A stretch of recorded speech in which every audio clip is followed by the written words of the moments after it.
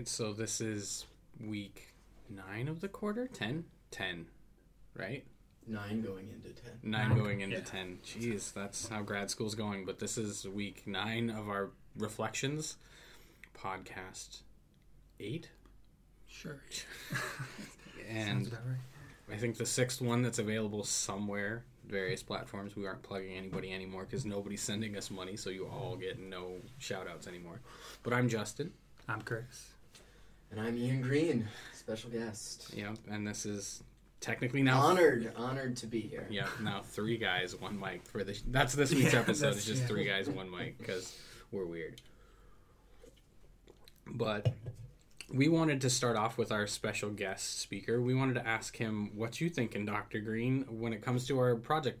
Did you have an end goal in mind when you created such a large class project, or did this just happen because the project we decided to do? Well, first of all, lots of credit to Dr. Crane for helping to conceive all of it.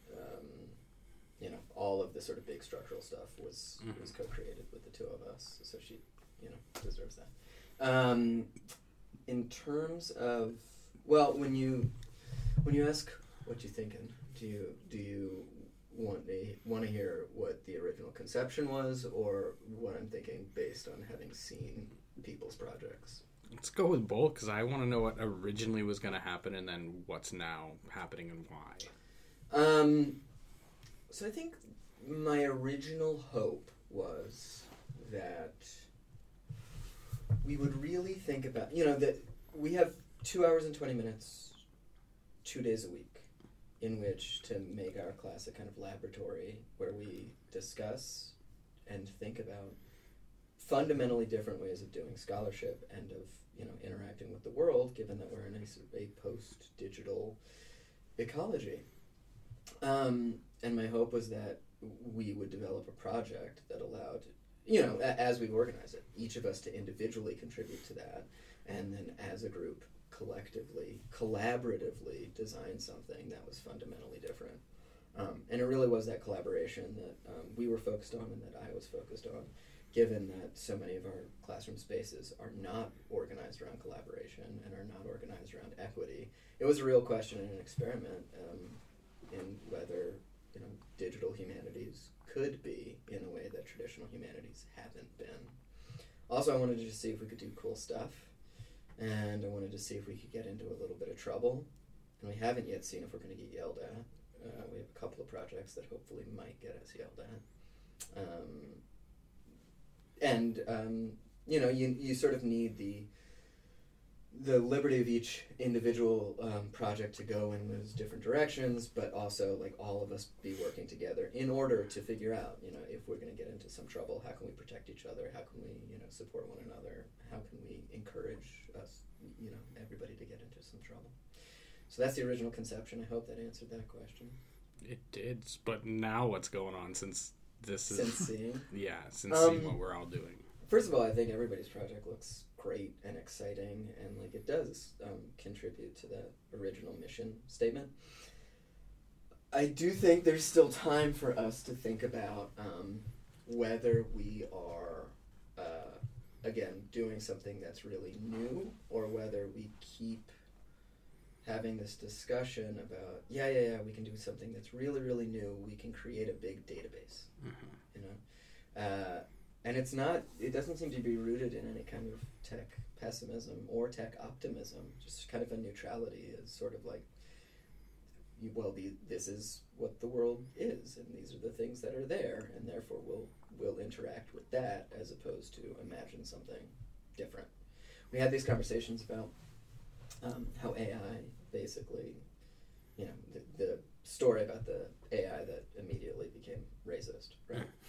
And we present that as, well, we fed it us from Twitter, and therefore it's not, it's just reflecting us. No, it's not. It's reflecting Twitter, and there are other ways to design, to interact with the possibilities of AI, the discourse. That's a language event. That's a digital humanities project. There are different ways to design that, where we could say, even if this space has sort of privileged the voices of white supremacy, that doesn't mean that that's just innate or natural. We can do something different. Right. So what do you think we should be feeding AI to make it not racist, like Voltaire, or I don't know? Maybe we should be encouraging it to abandon Voltaire, to abandon, why can't we move past the Enlightenment? Why can't we move past Western style philosophy being the normative touchstone for us? Why can't we move it toward all digital humanities scholarship away from presupposing expertise, which is what we're all trained to do in the humanities, and toward a model where we're admitting in a vulnerable fashion, like, I don't know. We don't have a scholarly model for not knowing things or for being exploratory. So what would you feed an AI?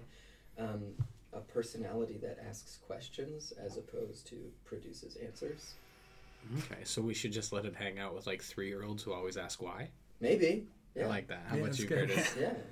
That's a good model. Think about the way that toddlers are. They come up with connections that are truly genius. But they don't make any sense, but they're, genius, right? Like looking at a tree and going, triangles. It's like, oh yeah, I suppose that is composed of a whole bunch of triangles, but that's just not how I see the tree. Yeah. Yeah. No, I think I've said this before on this podcast, but the idea that like true originality is actually just nonsense. Like, so,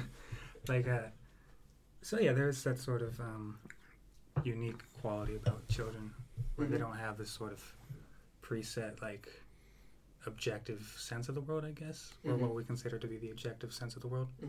So yeah, they can't look at a tree and say triangles. Right. Yeah. And that's the hope with our projects, and that's why I say I love them as they are. There is still time to make sure, are we doing that thing, and am I allowed to tease or give away some of your projects? Oh, yeah, we've been talking about them. But, Curtis, you've been talking about, something that there is a sort of an archive for, and we can take in very literal fashion, the idea of protest movements on campus. Yeah. There's a natural way to study that. That has been done. But you've increasingly been playing with collapsing temporalities and thinking about, well, what does that produce in our sense, not just of this interesting archive, but our sense of protest? What does it mean to think of resistance as taking place across a time scale of hundreds of years as opposed to post-1968? Yeah. And Justin, your presentation yesterday of it's a very playful project, but it's designed to thwart us and to thwart our attachment to and our comfort with the web, with digital writing, but also just with the author and with the writing that's presented to us in a way that's supposed to be comforting, and we're imagining invisible guiding hands working with us. You're trying to thwart all of that in a way that's really playful and fun, but also really thoughtful. Right?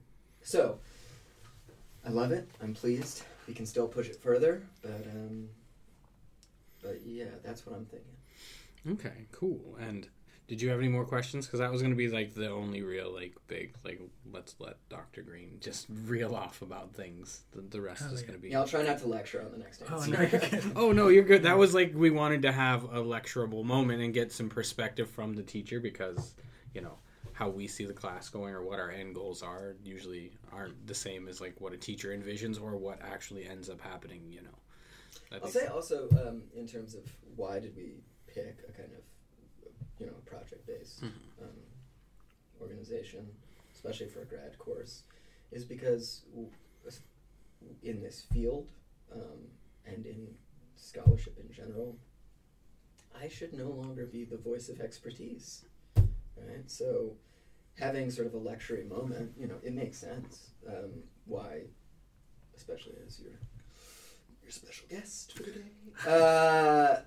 But truly, this should be an experiment in students driving, not just what they create, but what we all learn together. Mm-hmm.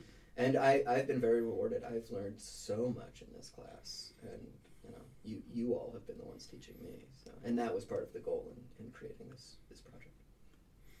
Yeah, I think there's two big things I feel like I've taken away from this class so far, which is kind of we need to rethink the way in which we kind of deal with form, if that makes sense, because this class has kind of showed us that there is kind of a new form being created, and there's so many opportunities Mhm.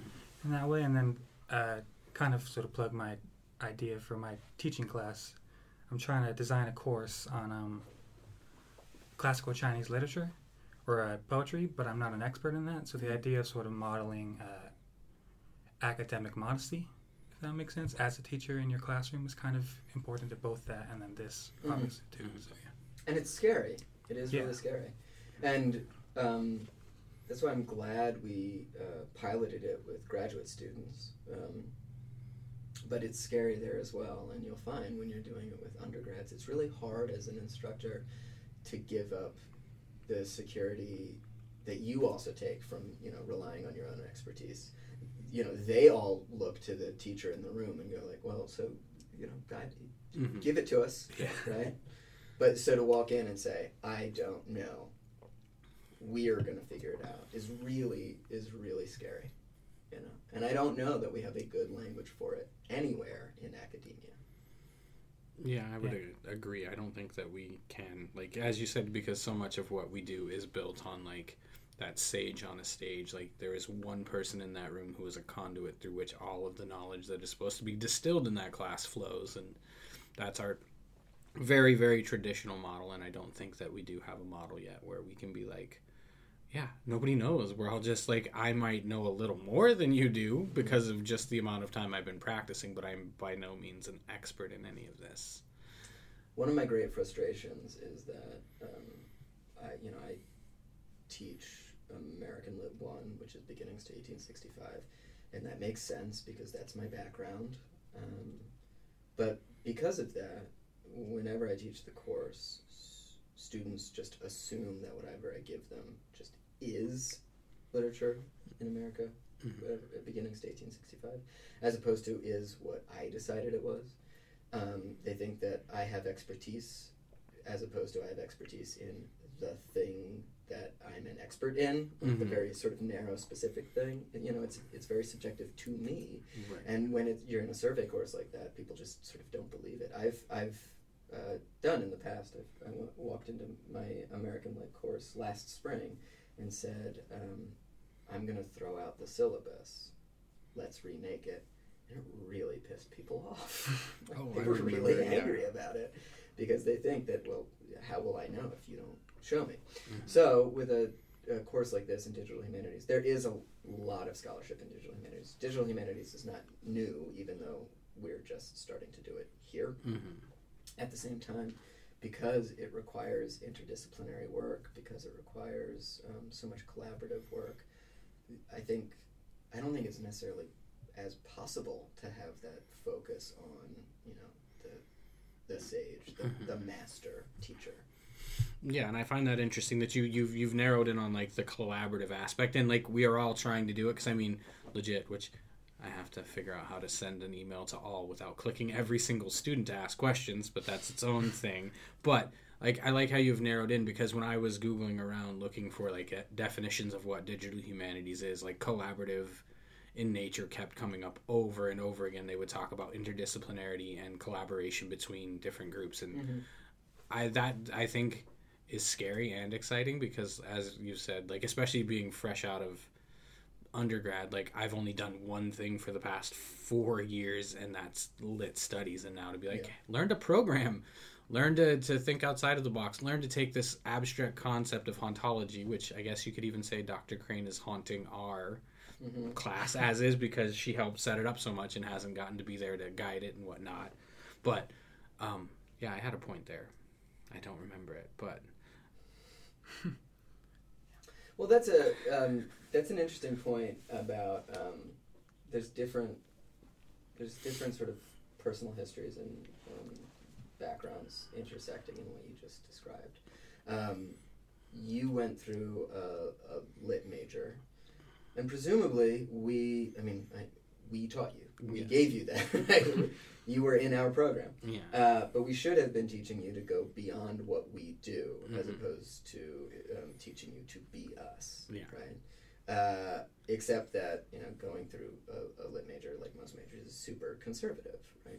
You sort of end up learning the canon, and you continue to, in a sort of, Bloom-esque sort of, you never exceed your influences if you're always looking to your influences. And if your influences are always these instructors that are giving you the canon, like, how are you actually breaking new ground, right? So you're sort of stymied by that or boxed in by it. But in the back of your minds, you all know, like, but I'm supposed to do something brand new, you know?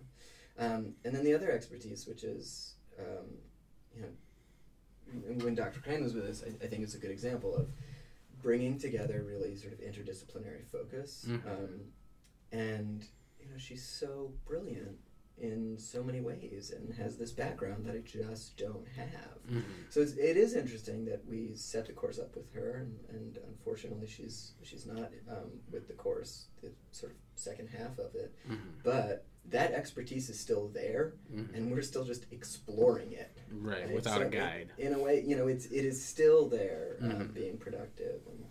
And so thinking about it as haunting is interesting, because I guess all of the work we do is always haunted by the instructors who helped us, or haunted by the people who set up those structures that we're in. You know? And I think because you talk about, like, moving beyond the canon, like, a great example, personal thing, is you asked me for American Lit 2 recommendations, and I couldn't come up with anything that wasn't in a Norton off the top of my head, or wasn't super canonical, because that has been my life, you know. And yeah, it was just an interesting and hard thing to have, realizing that I've spent 4 years reading and I can't recommend something non-canonical, but still really great writing for an American Lit 2 class. And I've grown up in a time frame where that stuff is all the new stuff, is potentially, you know. Yeah, and we all think, well, if I had my chance, I would be the one who creates, like, really cool, groundbreaking, unique class. And then when you're tasked, you know, I said, if you were teaching this, what would you assign? Anything in the world. And it's hard. All of a sudden, it becomes really difficult to think of anything. Right. Yeah. The amount of possibilities create anxiety within you, kind of a thing. Yeah. That's very Freudian. Yeah, well, and that's exactly what happened. I mean, I'm glad that you, coming back to Curtis, like, broke the mold and are doing a really cool lit class. Mine is, like, theory, but with George Lepard, and that's all I added to it was the ring. That's what my class is. I did a theory class with Lepard, and now I'm a little disappointed that I didn't push myself there. Yeah. And it's too late to restart. But is it, though? I don't think it is. I could just... Did you push Monk Hall? I did. Yeah. I have, but I want to figure out how to teach Lepard in a new way, not just theory-based, because it feels like that's where I'm being too safe. Lepard is out there and crazy, and I love him, and he should be taught. Yeah. But I should have gone with the canon as construction class. I may still do that, but that's neither here nor there. Yeah. You've been silent for a bit, Curtis. Yeah. First of all, Curtis, you got any recommendations for American Lit 2? No. See? I wish I did. I mean, at least I came up with the Scum Manifesto. I don't know if you've read that. Yeah, It's crazy. I think I'm gonna fold it in. Yay! Nice. You should read it. She tried to kill Eileen Salerno. She tried to kill Warhol. Yeah. She failed, obviously. Yeah. Cool though. But yeah. Cool though. So I think this is something you brought up earlier, and there isn't really a great segue. So we will go to our second one, and to quote, like, Jerry Seinfeld, should we do our best? Like, what's the deal with racist language in programming? I don't know if that was a good Seinfeld or not, but this is something that came up that Grace brought up when she was doing research, and I hadn't given it much thought about, like, slave command, master command, things like that, and we tried to talk about it yesterday, but it didn't go as productively as I felt like it should have, and most people were, like, over the quarter by now, it feels like. I think people are a little exhausted, yes. Thanksgiving. So what do you feel is the deal with that? Because that's something I hadn't even noticed or thought about. Yeah, no, I hadn't really noticed it either until we brought it up in class, but I know we talked about it kind of in colonial or post-colonialism, sort of the idea that language kind of inherently embodies the sort of culture that it's being, or that's a part of, I guess. So yeah, if there's, we talked about all white people are just, or all white people in America are just Americans, and then they have Native Americans and all the other African Americans, Latino, like we have that signifier of a separate American versus a white American. Like, I think it's the one that gets thrown around a lot. Is like, why isn't European American used? You know. Yeah. But I Well, think and all those labels kind of apply a generalized identity, so that's kind of a big problem in general. Like, we shouldn't just all be American. Like, why are we making that distinction? But then again, there is a very distinct sort of experience for each of those groups of people, so I could see the argument either way. But And we talked about AI, and one of the problems with AI being that it is designed by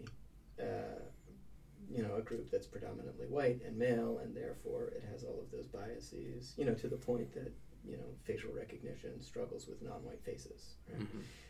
At a really fundamental sense.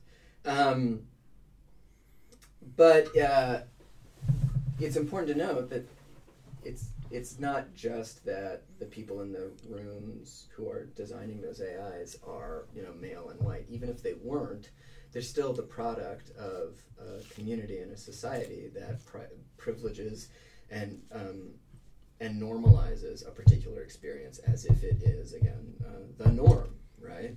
So unless people are really sensitive to that as they do the designing, it's great to have more diversity in the room, but people really need to be decentering those ideas of linguistic normativity, but also conceptual normativity as they design new things. Otherwise, digital technologies or digital humanities or AI, it's just going to inherit all of the same biases no matter who's writing the code.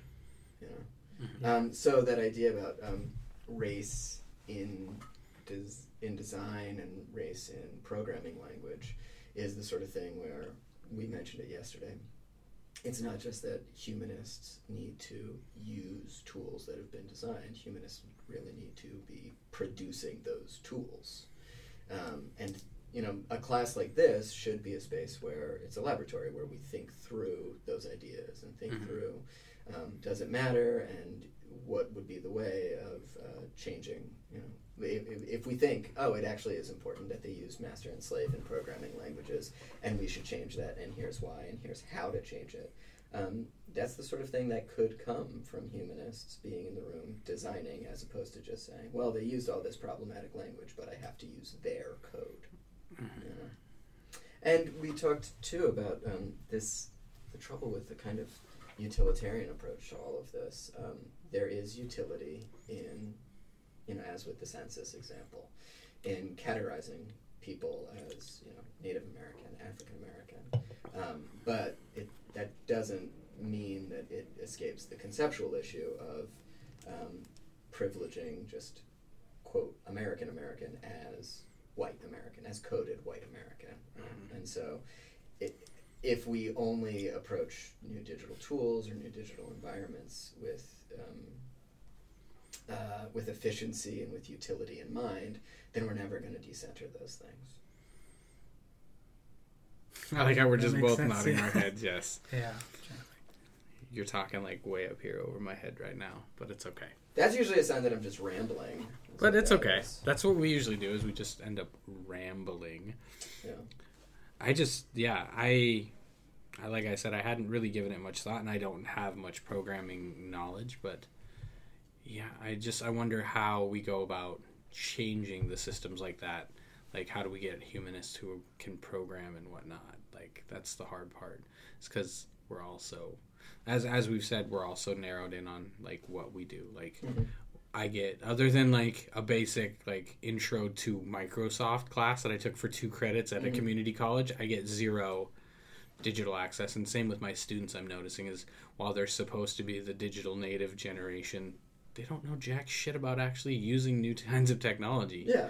Like, they'll show me how to give them the greatest Snapchat filter ever, or how to make a great TikTok video, but if you ask them about anything about how to format a hanging indent in their Word, they're like, I don't know how to do that. But then again, paper novelists didn't always know how to write newspapers. It's expertise. Those are related fields, but they're not necessarily the same. And so there's always been some sense of, having to teach yourself new skills as you remain flexible to different situations.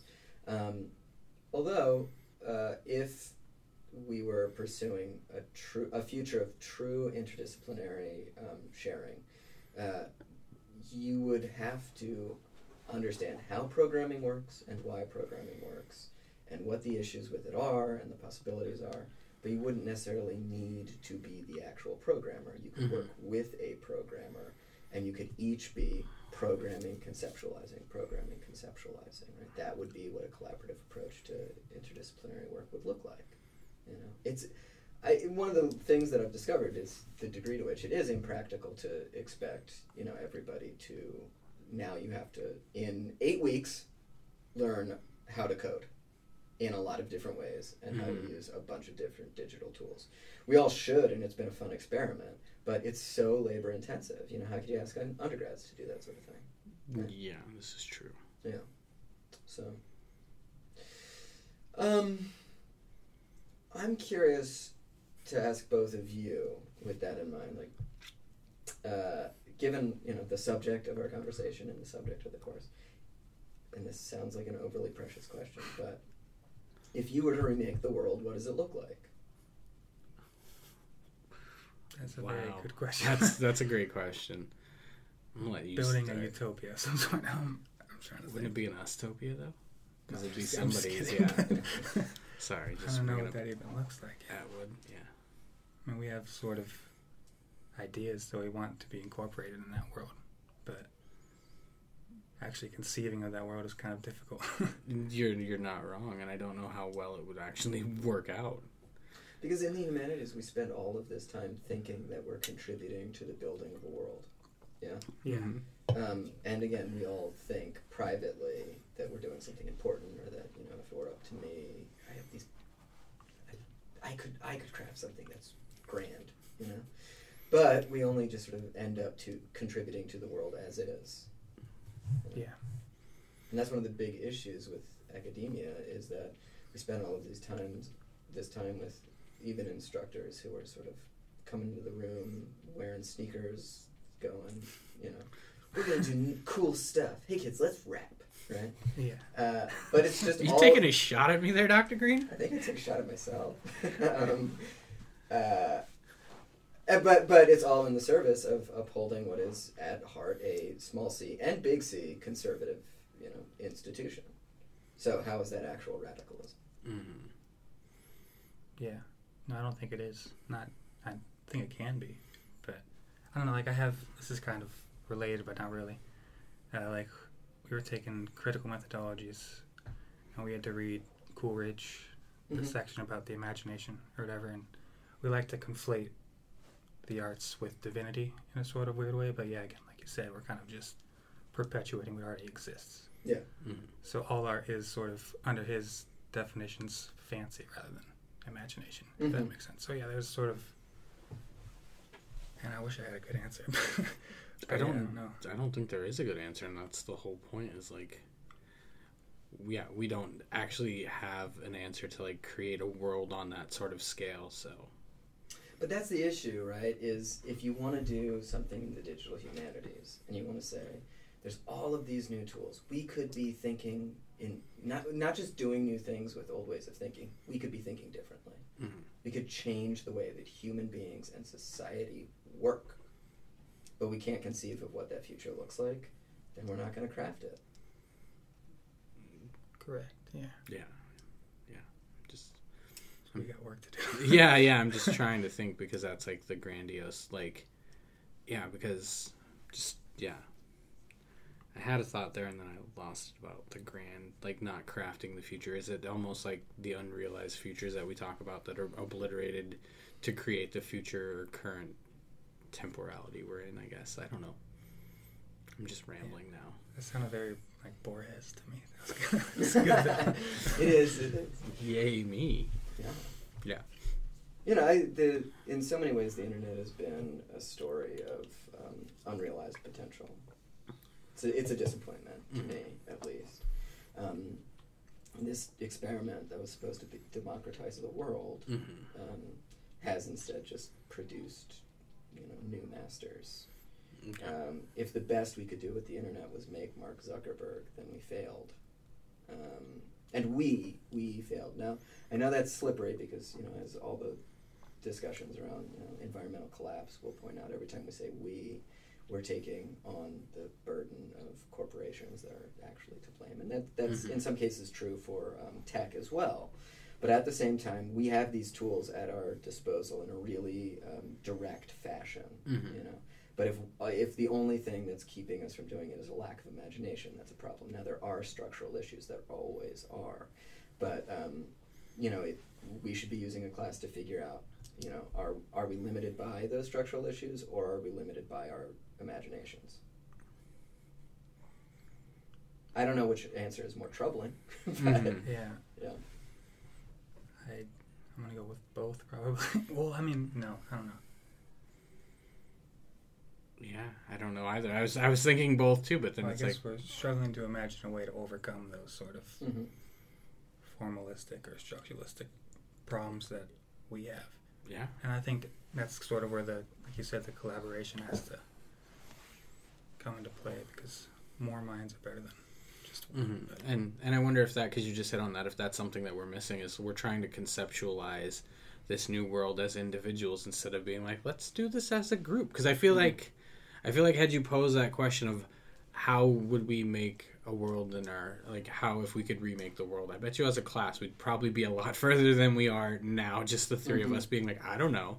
I feel like that just there is a sign that we should be collaborating, because it seems like most of our great ideas, at least in the realm of this class, have come from like bouncing ideas off of others and collaboration. And I think that may be a key that we're missing, is like, instead of how would you, it's like, how should we make a better world, you know? Right. Talking At least a more fun world. I mean, if we can't fix the planet, we're still a classroom in academia, and academia is boring unless we force it not to be. This is true. So at the very least, we could come up with more interesting ways of doing things. And I think we've done that. I do think that we've done that. But that collaborative, not pushback necessarily, but the way that, as you described, we've sort of bounced ideas off of each other, and that's how we've produced something really interesting. That has value in and of itself, and I think that has value in the world, you know, to use classrooms like that. So, I don't know, we have one more thing to go here. I don't know what we're at for time yet. We are at 33 minutes. Okay, we got time for one more here, because we were trying to keep it under 30 minutes, but that... Oops, sorry. it doesn't even happen with us. That's on me. I'm windy. Oh, dude. This is... we had, 2 weeks ago, 50 minutes, so it's not just you, it's us too.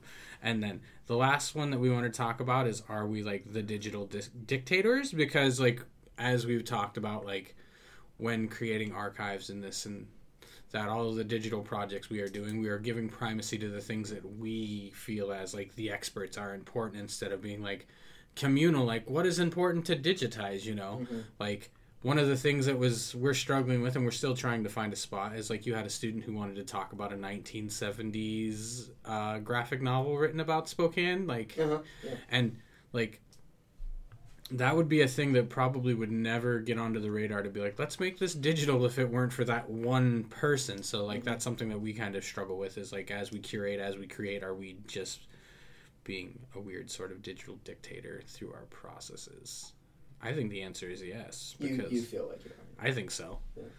Because, as we've said, I think we brought it up, like, even with the digital archives that various countries are doing, is like they're putting primacy on their own native texts, not versions of, like, world-renowned texts that are, like, in their language, but, like, their native texts are, like, their primacy. Do you agree? To some extent. I think I guess that's where the modesty has to come in, right? To where, I don't even know, like, you can't collect everything, can you? Is there a way to do that? And then how do we categorize it? And because we talked about this yesterday, the way in which we kind of think about databases, the way in which we kind of the way we categorize things so that you can find what you're looking for, basically, when you're going through a database. Is there